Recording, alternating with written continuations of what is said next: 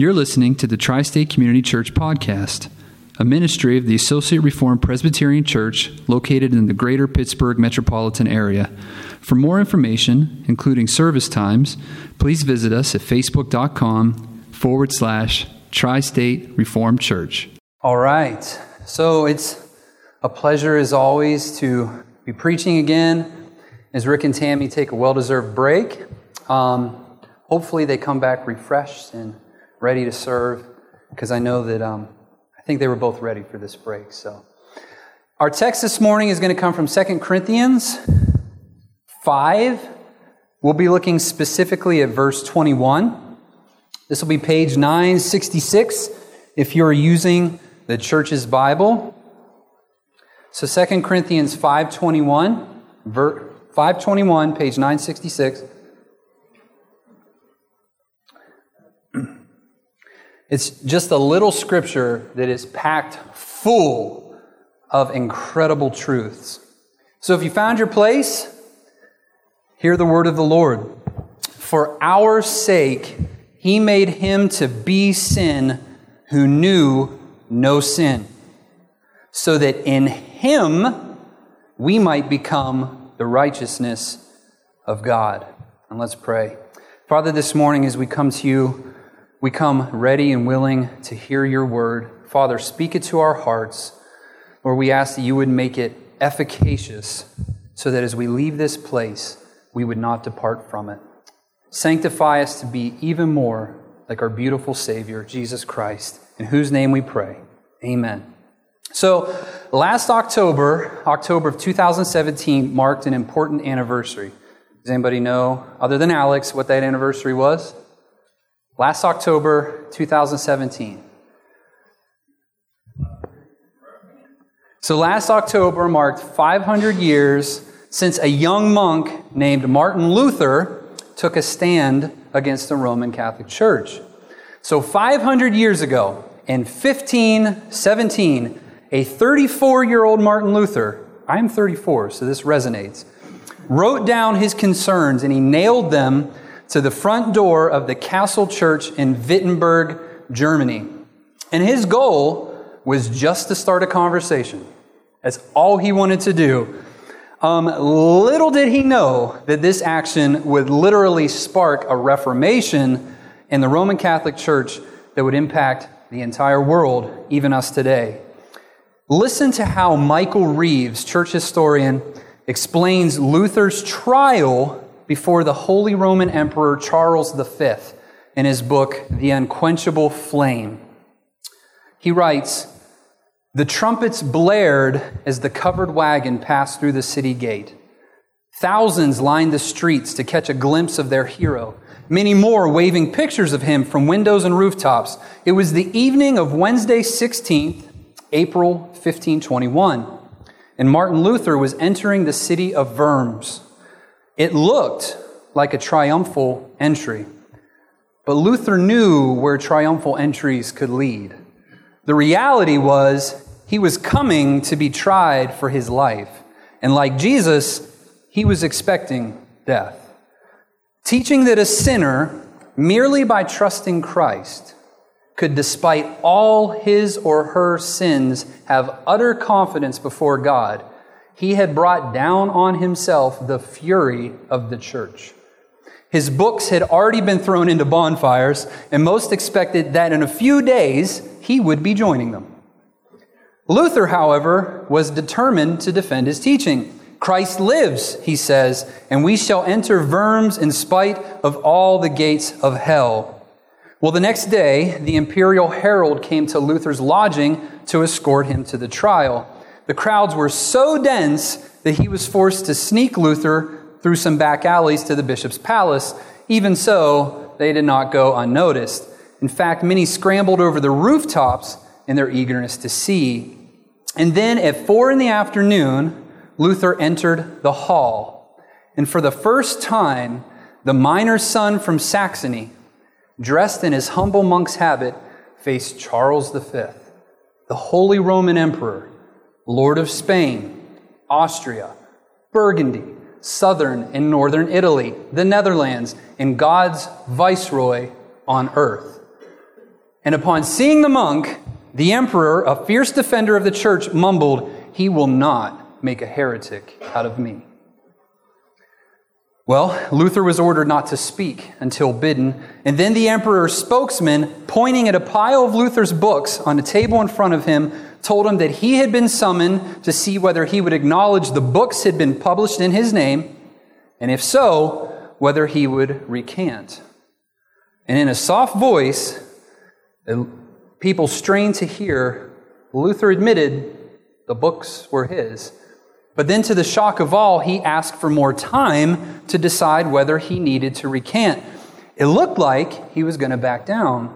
In fact, Luther had been expecting to deal with specific things he had taught. He'd not anticipated that he might be asked to reject everything he'd ever written. And so that needed further consideration.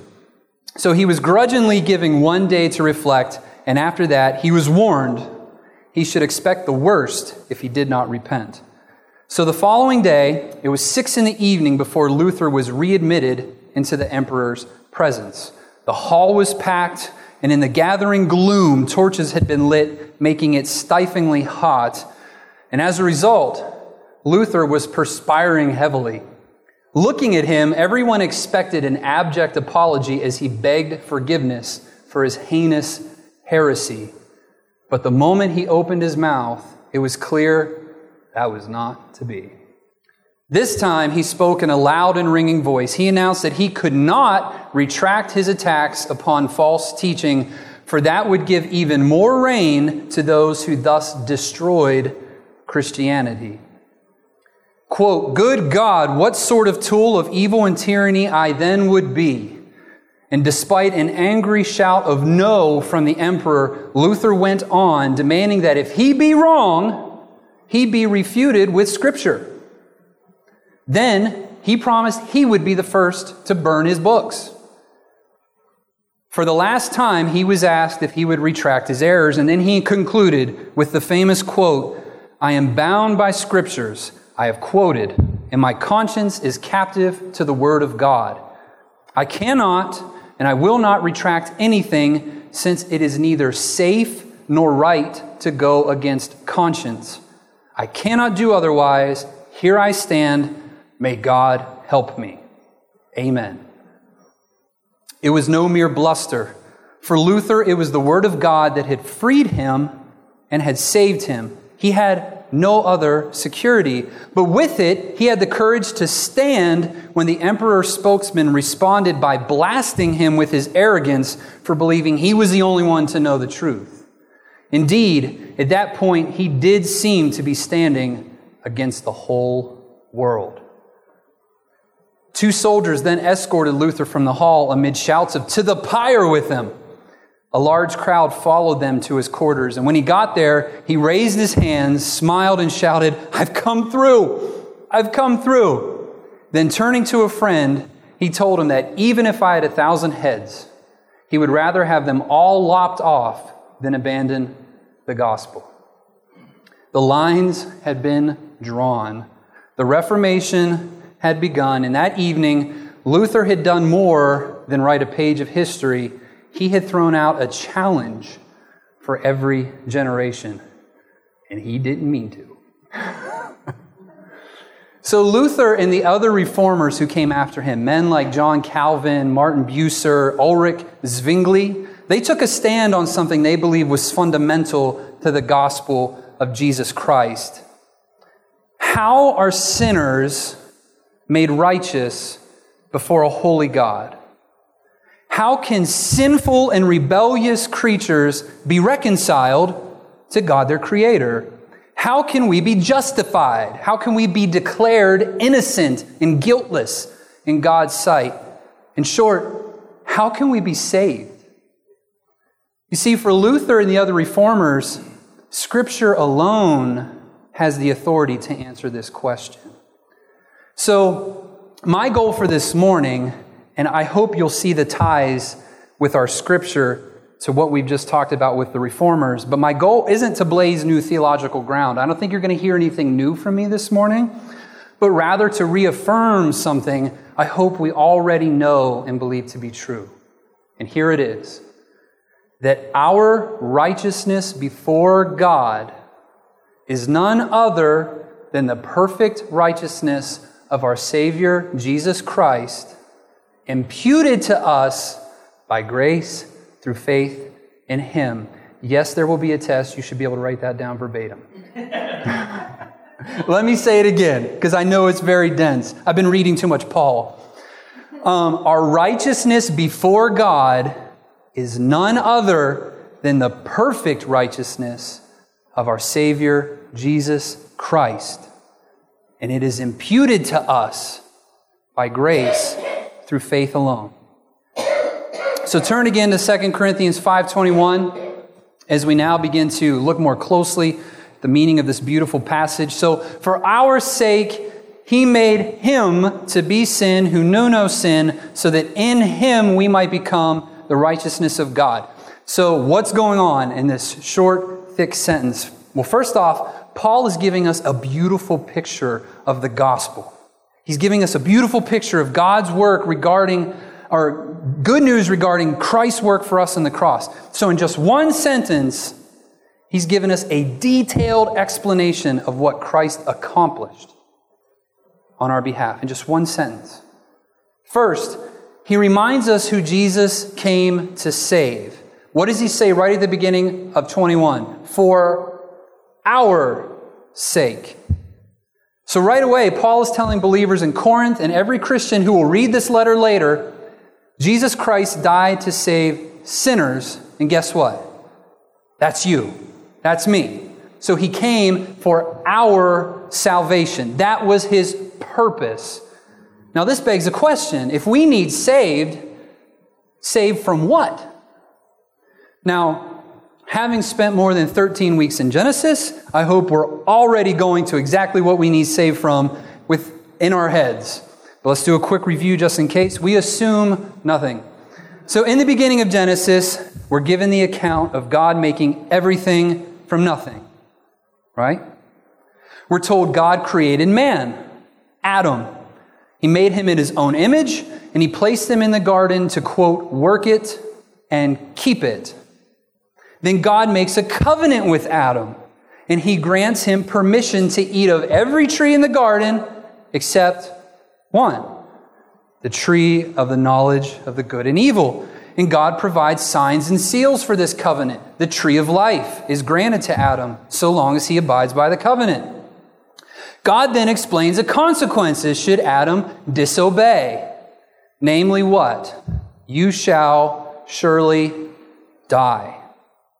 God then provides Adam and Eve with a helper, and he notes it's not good for man to be alone. So then you fast forward to Genesis 3, and everything just starts to fall apart, doesn't it?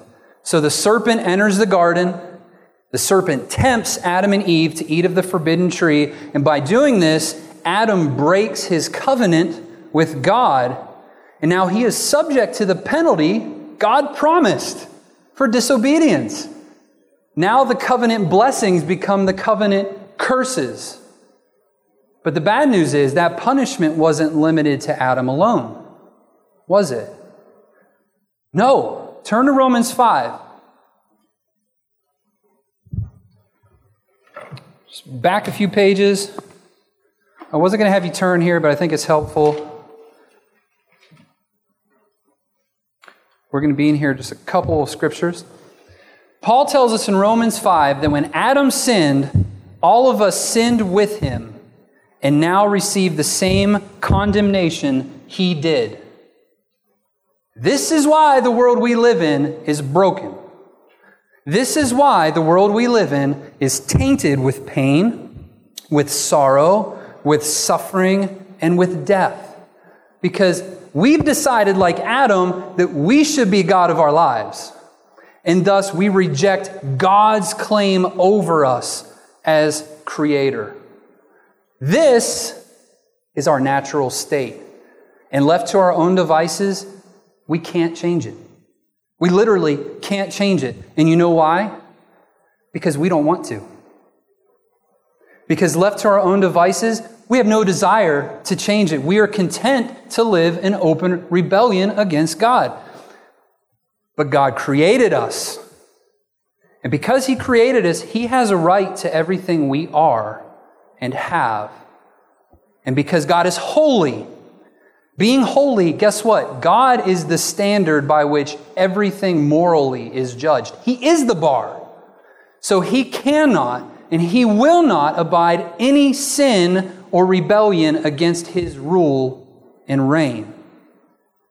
Therefore, all who are found in Adam, all who are represented by Adam's headship, will have their works judged against God's righteous standard, and they're going to face the wrath of God for all eternity because they can't meet it. Listen to how D.A. Carson explains it. He says, the origin of evil is bound up with rebellion, with idolatry, with the de-godding of God. What draws down God's wrath above all things, listen to this, is the obscenity of competition. For there is no God but God. He is jealous for his own glory. And for him not to be would actually be evil because he is the greatest thing.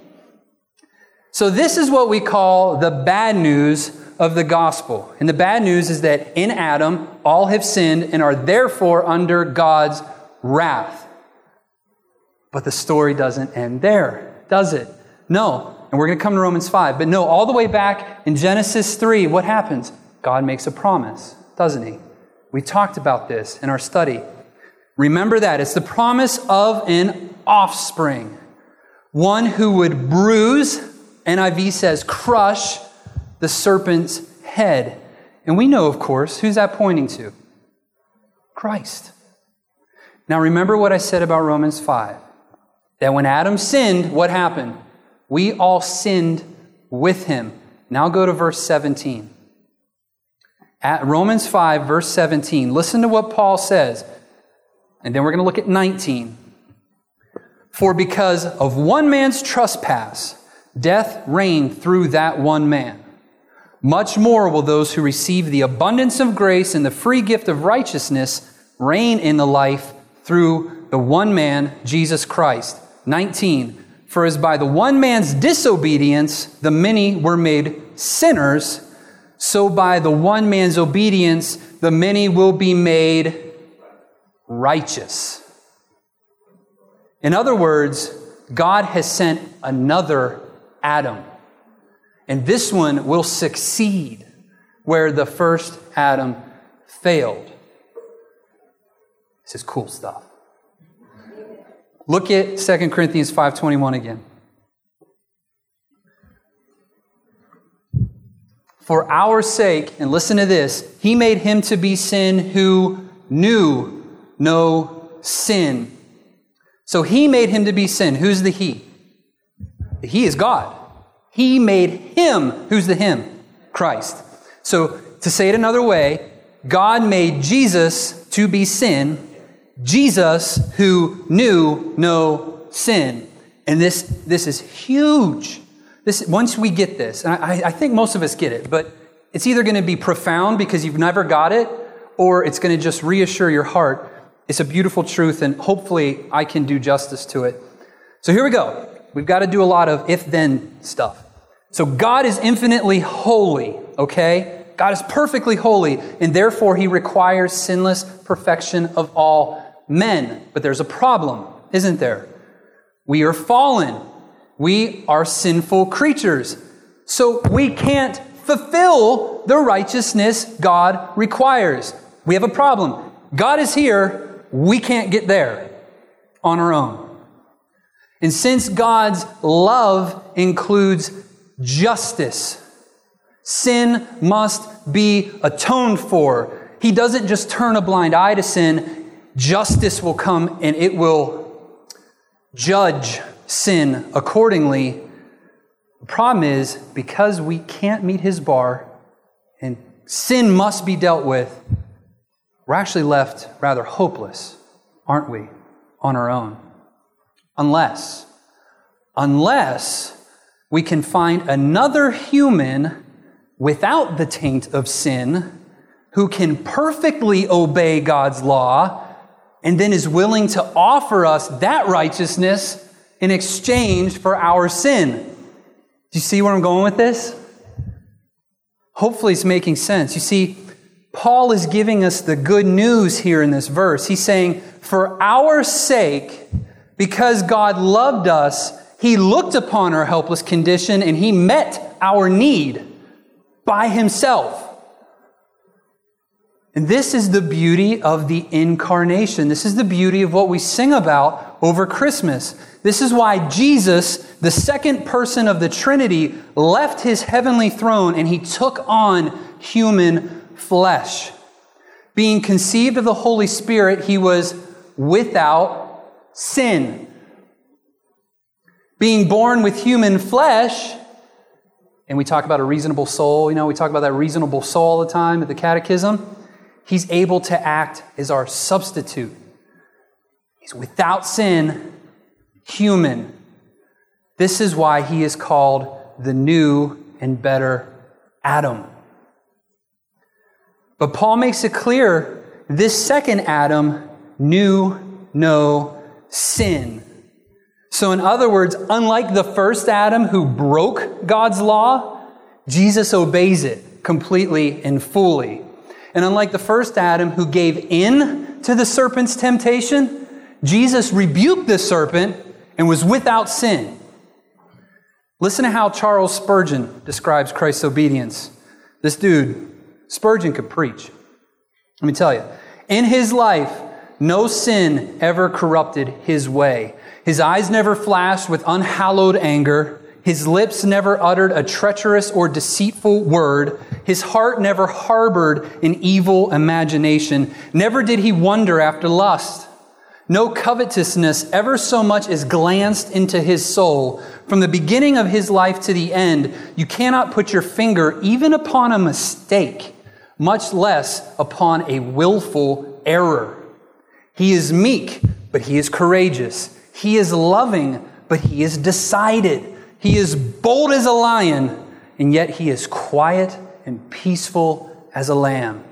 Tempted, he was, but he never sinned.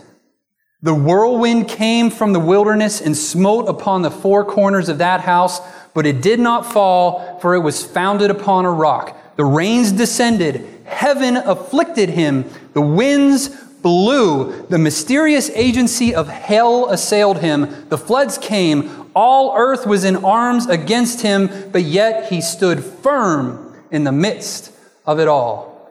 Never once did he even seem to bend before the tempest, but buffeting the fury of the blast, bearing all the temptations that could ever happen to man, which summed themselves up and consummated their fury on him, he stood to the end without a single flaw in his life or stain upon his spotless robe.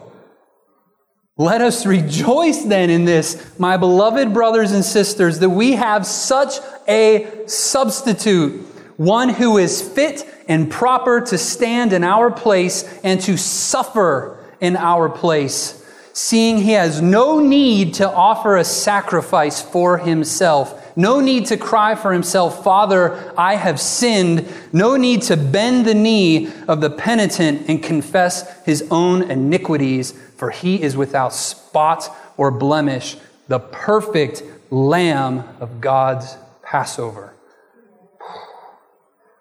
That's why he was called the Prince of Preachers, because that will preach. So Paul tells us that Jesus knew no sin. But what is meant when he says God made him to be sin so that we might become the righteousness of God? What do we do with that? So when Adam and Eve fell and sinned against God, what did they notice about themselves? They noticed that they were naked, and they were ashamed of their nakedness. Do you remember how they became clothed? Just listen. Genesis 3:21, just listen. And the Lord God made for Adam and for his wife garments of skins and clothed them. So here, all the way back in Genesis again. And this is why Rick is spending all this time here, because it's foundational to everything else. But all the way back in Genesis 3, we see the principle of atonement being demonstrated. Adam and Eve sinned, and they recognize their nakedness, and they are ashamed of their condition. But God doesn't leave them in this condition, does He? He clothes them. But to do this, what has to happen? An innocent party had to die, and therefore sacrificed in their place to cover their shame. Something had to die in order for their shame to be covered. And we're going to see this principle even more clearly when you go to the sacrificial system of Israel. So in Leviticus, God's law is given to Israel, and if you've read it, you know that it included a detailed sacrificial system that Israel had to follow in order to atone for their sin, to pay for their sin. The system was incredibly bloody, it was violent, and as such, it was meant to be a reminder that their sin had consequences. There is a penalty for sin. God will not look away from this. The Levitical system also included something called the Day of Atonement, or Yom Kippur.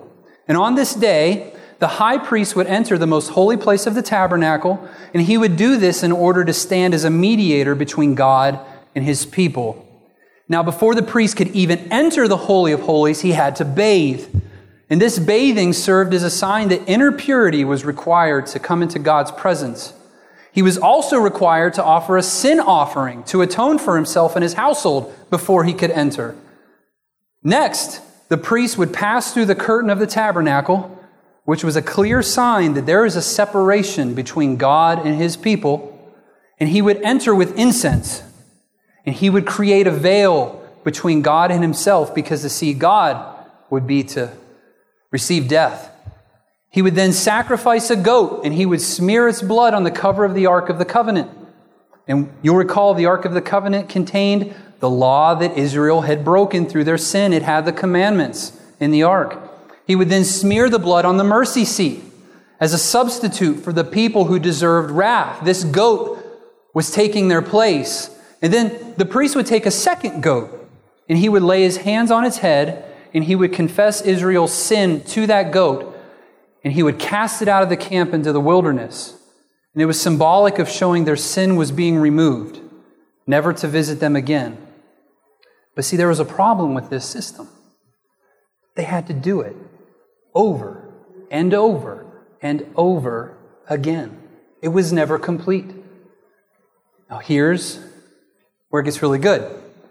Because all that I've said to this point should be drawing all these parallels in our minds, right? To the sacrifice that Jesus Christ made on the cross. And it should draw us right to Paul's words in 2 Corinthians 5:21. You see, the sacrificial system was never intended to be the final fix for our sinful condition.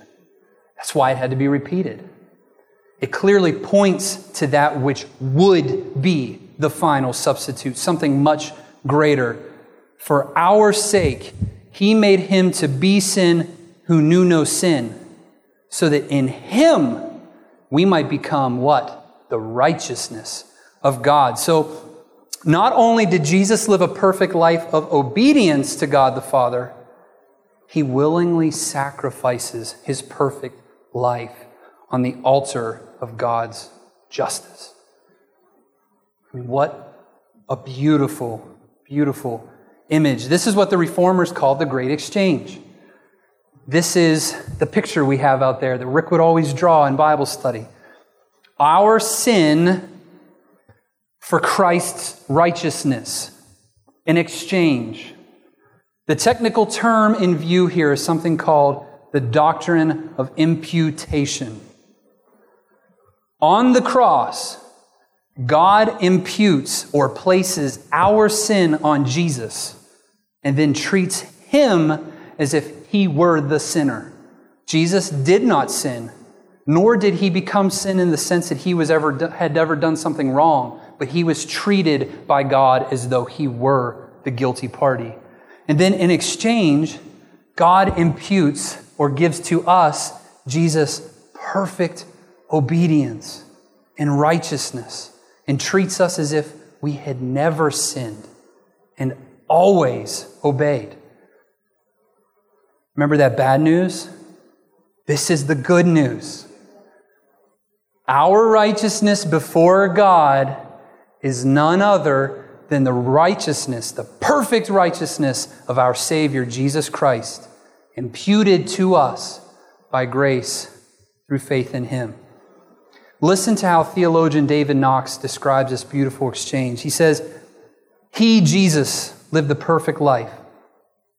Alone of all mankind, His life was flawless, a life of perfect obedience, trust, and love. Moment by moment, as God's eye rested on that perfect life, it evoked the judgment, my beloved Son, in whom I am well pleased.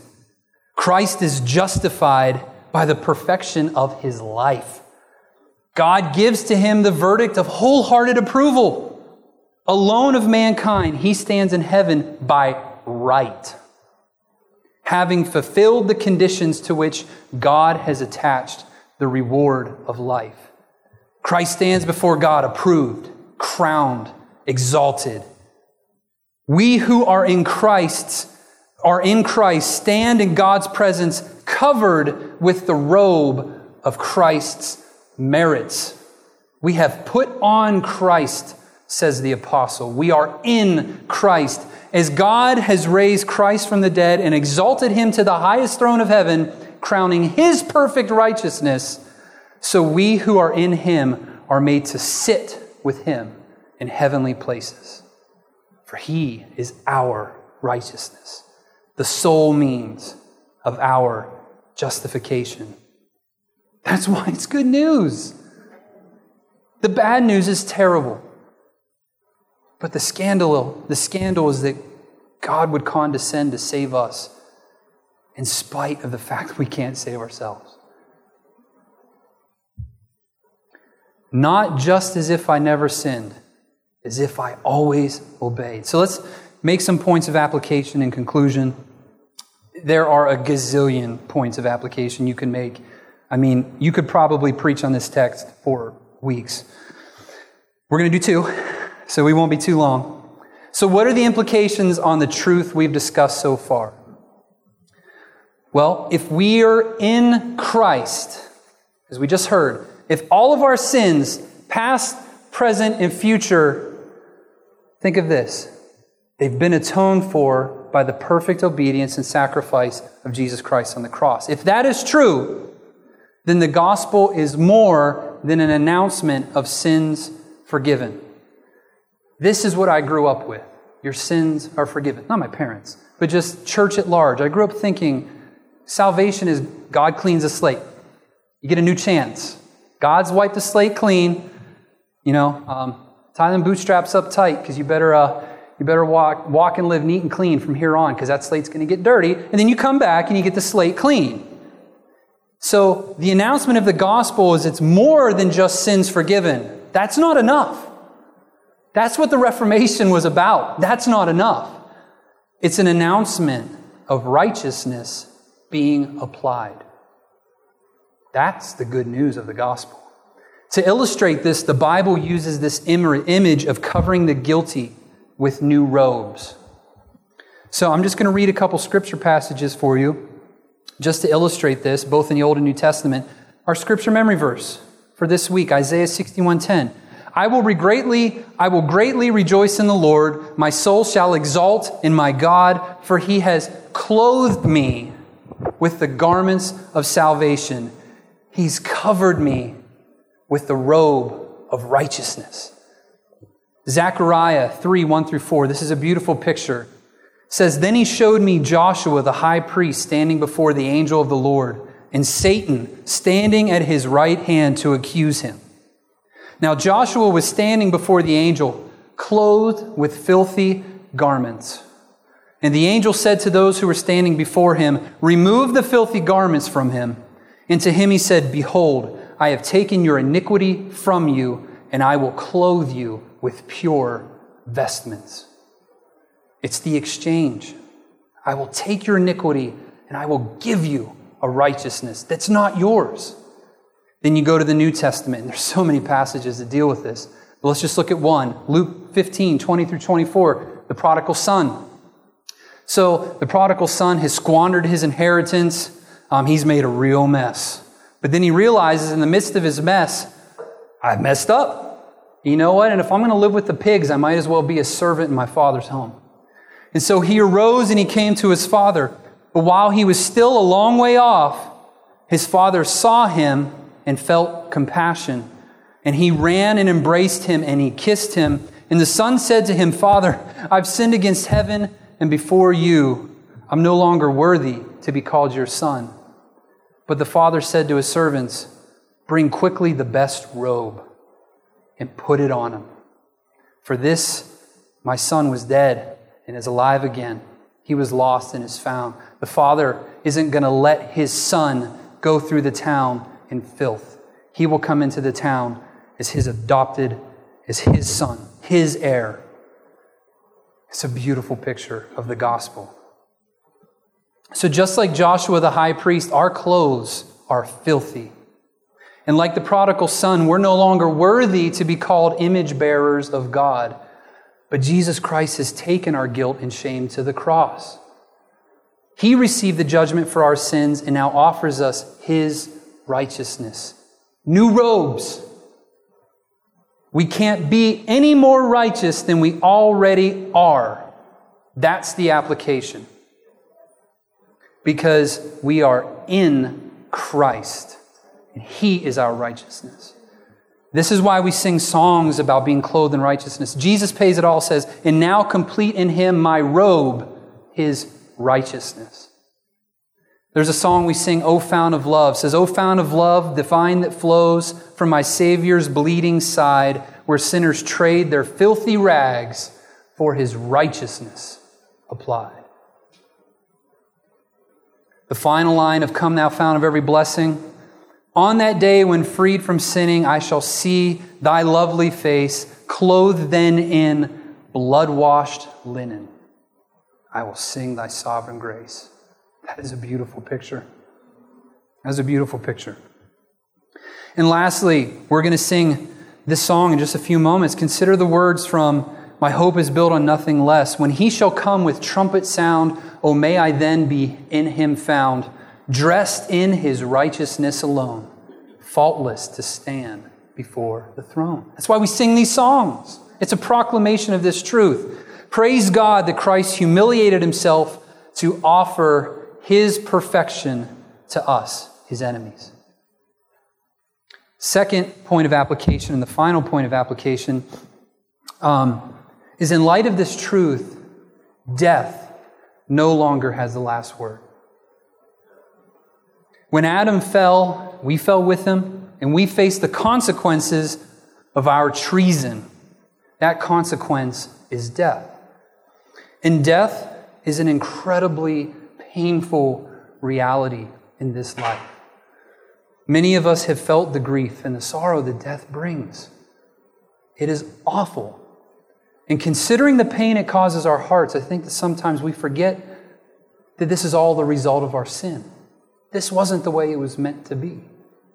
But here's the beautiful, wondrous news of the gospel, is that when Christ laid down His perfect life on the cross, and He proclaimed, it is finished, He defeated death once and for all. You know how we know this? Because He rose again. You see, death couldn't hold Him. It couldn't keep Him in its clutches because He was perfect and He was sinless. If death is a consequence of sin, life is the consequence of obedience. So now, robed in the righteousness of Christ, we have the incredible hope of life everlasting. Not only with our brothers and sisters in Christ, those who we've lost that we long to see again, but with our glorious Savior who suffered that we might live. And I'd like to end with a lyric from a song. And it says, "Be gone doubt, be gone despair. The curse is broken, death is not the end. For God has condescended, incarnate deity. He's our better Adam, prophet, priest, and king. His death, a propitiation, his life exchanged for mine. O joy eternal, O joy divine. So death, where is your victory? Death, where is your sting?